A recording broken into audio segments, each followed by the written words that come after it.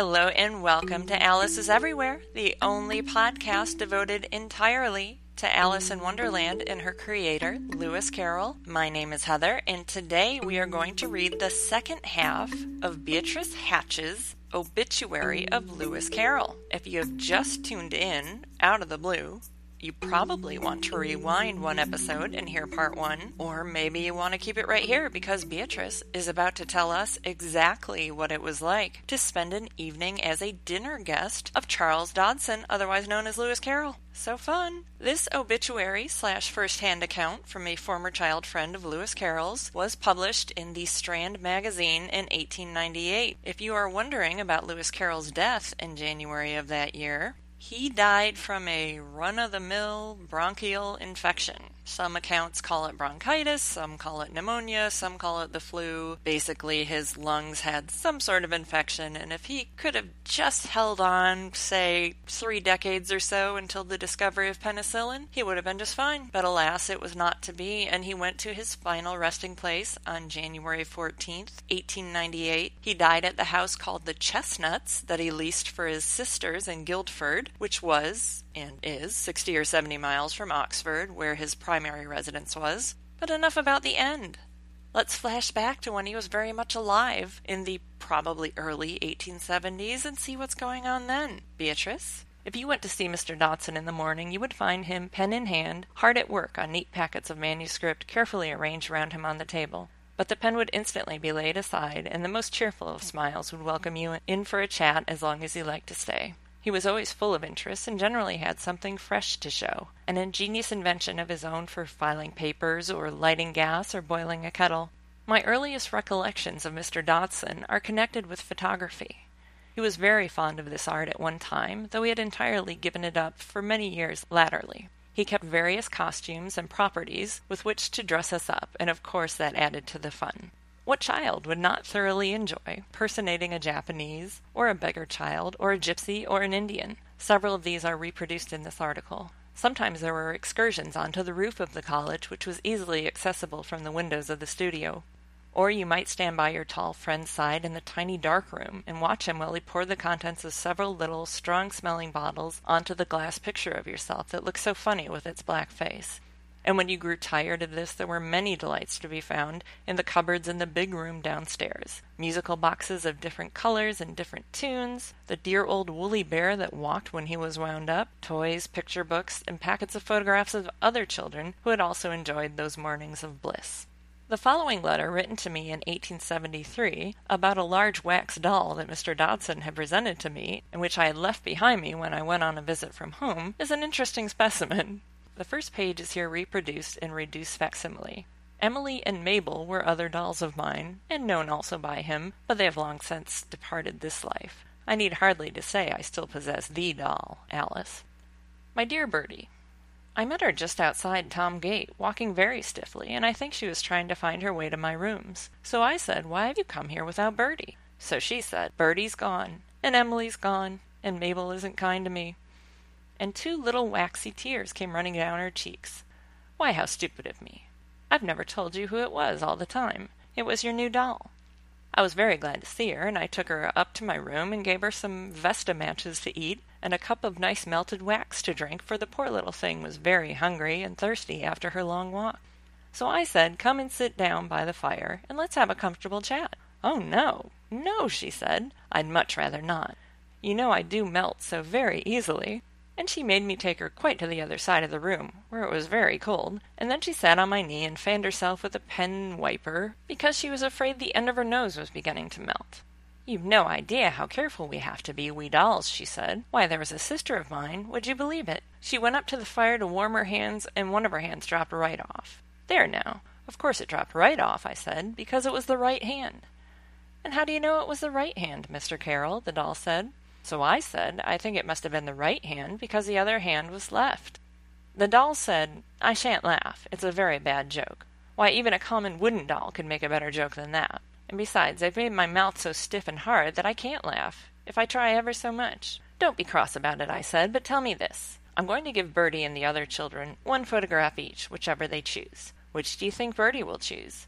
"I don't know," said the doll. "You'd better ask her." So I took her home in a hansom cab. Which would you like, do you think? Arthur as Cupid? Or Arthur and Wilfred together? Or you and Ethel as beggar children? Or Ethel sitting on a box? Or one of yourself? Your affectionate friend, Lewis Carroll. Mr. Dodson's chief form of entertaining during the last years of his life was giving dinner parties. Do not misunderstand me, nor picture to yourself a long row of guests on either side of a gaily decorated table. Mr. Dodson's theory was that it was much more enjoyable to have your friends singly.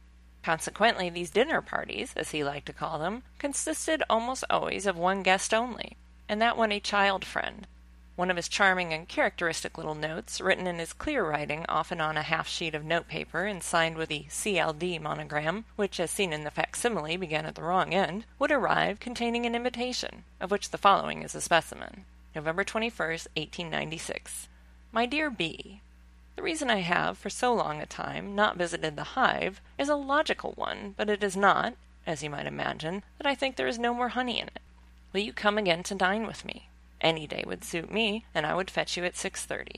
Ever your affectionate C.L.D. Let us suppose that this invitation has been accepted, and come with me to see the rooms in Christ Church, where Mr. Dodson has lived and worked for more than 40 years. After turning in at the door of number 7 staircase, and mounting a rather steep and winding stair, we find ourselves outside a heavy black door of somewhat prison-like appearance, over which is painted the Reverend C.L. Dodson. Then a passage, then a door with glass panels, and at last we reach the familiar room that we love so well. It is large and lofty, and extremely cheerful-looking. All round the walls are bookcases, and under them the cupboards of which I have spoken, in which we even now long to see opened, that they may pour out their treasures. Opposite to the big window, with its cushioned seats, is the fireplace, and this is worthy of some notice on account of the lovely red tiles, which represent the story of the hunting of the Snark.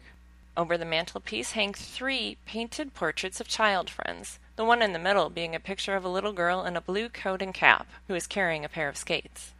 But the room is a study and not a drawing-room, and the big tables and the tall reading desks bear evidence to the genuine work that is done there. Mr. Dodson seats his guest in a corner of the red sofa in front of the fireplace, and the few minutes before dinner are occupied with anecdotes about other child friends, small or grown up, or anything particular that has happened to himself, such as more applications from interviewers, collectors of autographs, and other persecutors, all of whom were a special abhorrence of his.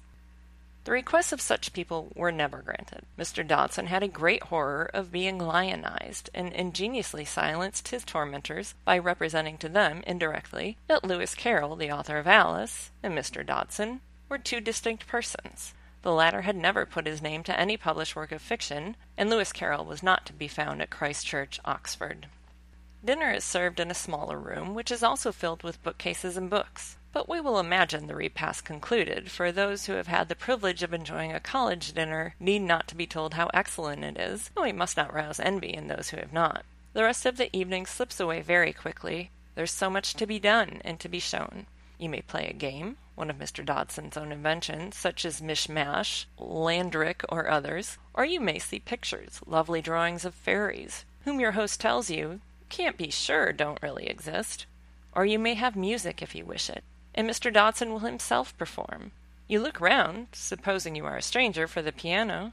There is none, but a large square box is brought forward, and this contains an organette. Another box holds the tunes, circular perforated cards, all carefully catalogued by their owner. One of the greatest favorites is Santa Lucia, and this will open the concert.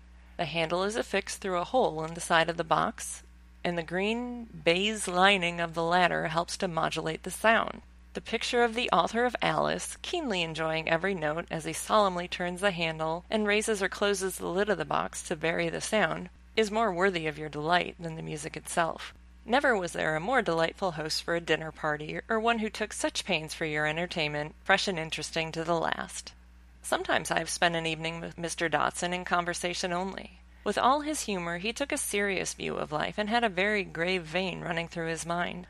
The simplicity of his faith, his deep reverence, and his childlike trust in the goodness of God were very striking. His look of surprise and gentle reassurance to a girl who told him she was nervous when she traveled by rail, fearing an accident, come into my mind as I write. But surely you trust God? Do you think he would let you come to harm? To be afraid is to distrust. These and other similar words of his give us an insight into the pure and open mind in whose clear waters heaven's sunshine can find an unsullied reflection. Mr. Dodson did not often preach, yet when he did, he had the power to impress and captivate his hearers. There was no need for him to write out a sermon. Full of earnestness in his subject, the words came without difficulty. Neither was there any danger of his wandering from the direct point, for before the eye of his orderly and logical mind, his subject would arise in the form of a diagram to be worked out point by point, and he has told me how, by keeping a seemingly real drawing of this before him as he looked straight in front of him from the pulpit, he kept his headings perfectly clear and distinct.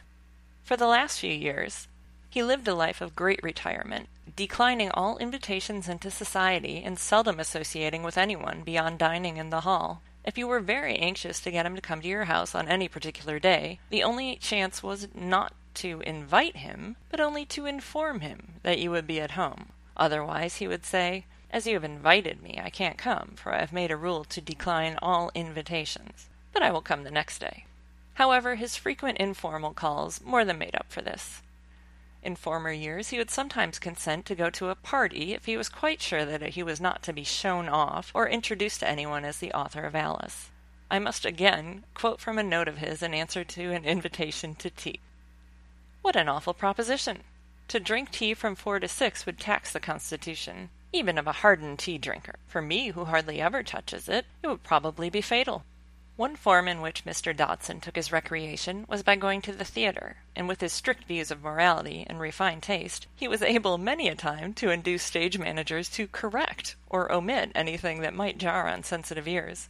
Of course, the plays that he cared to go to were very limited in number. He particularly enjoyed seeing children act, and many a little actress would receive a note or a card, accompanied by a copy of one of his books, handed in at the stage door the morning after the performance, and this was often the beginning of much kindness shown to her and a true friendship. I do not know that he ever wrote anything in the dramatic line, though he did once favor us years ago with a tiny prologue for our own special use at some private theatricals which our elders were to perform. The prologue, given in facsimile on the preceding page, was to be spoken by myself and by my small brother. Prologue. Enter Beatrice, leading Wilfrid. She leaves him at center, and after going round on tiptoe to make sure they are not overheard, returns and takes his arm. "Wilfie, I'm sure that something is the matter. All day there's been, oh, such a fuss and a clatter. Mamma's been trying on a funny dress. I never saw the house in such a mess." Puts her arm around his neck. "Is there a secret, Wilfie?" Wilfie, shaking her off. "Yes, of course." Beatrice. "And you won't tell it?" Whispers. "Then you're very cross." Turns away from and clasps her hands, looking up ecstatically. "I'm sure of this. It's something quite uncommon." Wilfrid, stretching up his arms with a mock heroic air. "Oh, curiosity, thy name is woman." Puts his arm round her coaxingly. "Well, Bertie, then I'll tell." Mysteriously. "What should you say if they were going to act a little play?" Beatrice, jumping and clapping her hands. "I'd say how nice." Wilfrid, pointing to audience. "But will it please the rest?" Beatrice. "Oh, yes, because you know they'll do their best." Turns to audience. "You'll praise them, won't you, when you've seen the play? Just say how nice before you go away." They run away hand in hand. February 14th, 1873. All these things belong now to the past, and we must open a new chapter in our lives in which that well-known figure will not appear, but the benefaction which he bestowed upon the world is still with us, the benefaction of a wit that was never sarcastic, a humor that was always sympathetic, and the embodiment in himself of the 3 essentials of life: faith, the light by which to live; hope, the goal for which to labor; charity, the wide horizon to which his soul looked out in love. Okay, I am so sorry I couldn't hold it together there for the dramatic prologue. I almost didn't read it because it's just so ridiculous and dare I say treacly. But Beatrice saved it for last. She relays that and then she ends the whole obituary rather abruptly, so it must have been important to her. So I included it out of respect for Beatrice, but my giggling the whole way through it probably wasn't very respectful. Some other initial impressions. I was surprised that he signed his letter Lewis Carroll. If he was so hot pants to keep his public and private personas separate, which Beatrice tells us he was, and I've read that in a multitude of other places, including his own diary, I would think he would sign all his letters Charles Dodson, but maybe if you're in the real inner circle, like the Hatches were, he would use the names interchangeably. I was also surprised to hear her say the university dinners were good. Since Charles Dodson had such a legendarily austere diet, maybe he ordered up something special for the kids when they were over. I don't know. I was really impressed by the writing style of Beatrice Hatch, weren't you? Obviously a very educated woman who really paints a picture with her words. As always, it's easy to judge someone from the past through our modern eyes, but let's not be too hard on Beats when she says things like, what child wouldn't enjoy personating a Japanese? As someone living in the year 2017, your first thought might be, oh, I don't know, Beatrice, maybe a Japanese person wouldn't be quite so delighted by that idea. Maybe a gypsy wouldn't find it quirky and fun that you're dressing like a gypsy. Except for the errant Halloween costume, we've generally given up on dressing up like an entire race or nationality in this day and age. But remember, the world was a lot bigger back then in Victorian times. You couldn't hop on a plane and fly to Asia. You couldn't pop in a documentary to learn about other cultures. So any ideas or images of Japan would have come from newspapers or magazines. And it must have all seemed incredibly exotic, just like England would be exotic to the Japanese, right? For all we know, there were Japanese children dressing up like little English girls for photographs in the late 1800s. So don't be too hard on Beatrice for her worldview. Now, there is an addendum to Beatrice's article that describes something that was going to be done as a tribute to Mr. Carroll. I'm going to read it for you now because regular listeners of this podcast should recognize some of these names. Many of Mr. Dodson's friends are anxious that something special should be done to honor the memory of one who did so much for others, and to whom so many thousands of people owe a debt of gratitude for his gift to the world of the immortal Alice. A scheme has therefore been organized to collect subscriptions for the endowment of a cot in the Children's Hospital, Great Ormond Street, which shall be called the Alice in Wonderland Cot. This cot should be intended specially to benefit children connected with the theatrical profession, in whom Mr. Dodson always showed great interest. The scheme is warmly supported by Her Royal Highness the Duchess of Albany, the Duke of Fife, and Her Royal Highness the Duchess of Fife. Among the names on the General Committee are those of the Bishop of Oxford, the Dean of Durham, Dr. George MacDonald, Sir Henry Irving, Mrs. Little, Mrs. Reginald Hargreaves, the original Alice, and other old friends of Lewis Carroll. Also those who were connected with him in his work as Mr. Frederick Macmillan, Sir John Tenniel, and others. All readers of Alice, old and young, are invited to contribute, and subscriptions will be received and acknowledged by the Honorable Treasurer J.T. Black, Esquire, Soho Square, the Honorable Secretaries Mrs. Herbert Fuller, 31 Palace Court, London, and Miss Beatrice Hatch, Christchurch, Oxford, and the London and County Bank and its branches. Sorry, I was really struggling there. As I mentioned on part 1 of this podcast, I did a very poor job of photographing this article, so I'm kind of struggling to read it. Am I the only one that finds it weird that the hospital bed is only for kids in the dramatic arts? Am I misunderstanding that? How many sick little actors can there be at any given time? Guys, this was episode 41 of Alice is Everywhere, if anyone's counting. I honestly haven't decided yet what will be the topic of our next episode, but I better make it a good one, because as we've discussed before, all signs point to 42 being Lewis Carroll's favorite number. In retrospect, I probably should have saved that discussion for episode 42. Until episode 42, keep up with all the latest on our girl Alice on the Alice is Everywhere website, Facebook page, Twitter, Tumblr, and Instagram. And be sure to tell your friends about all the fun we're having here. Talk soon.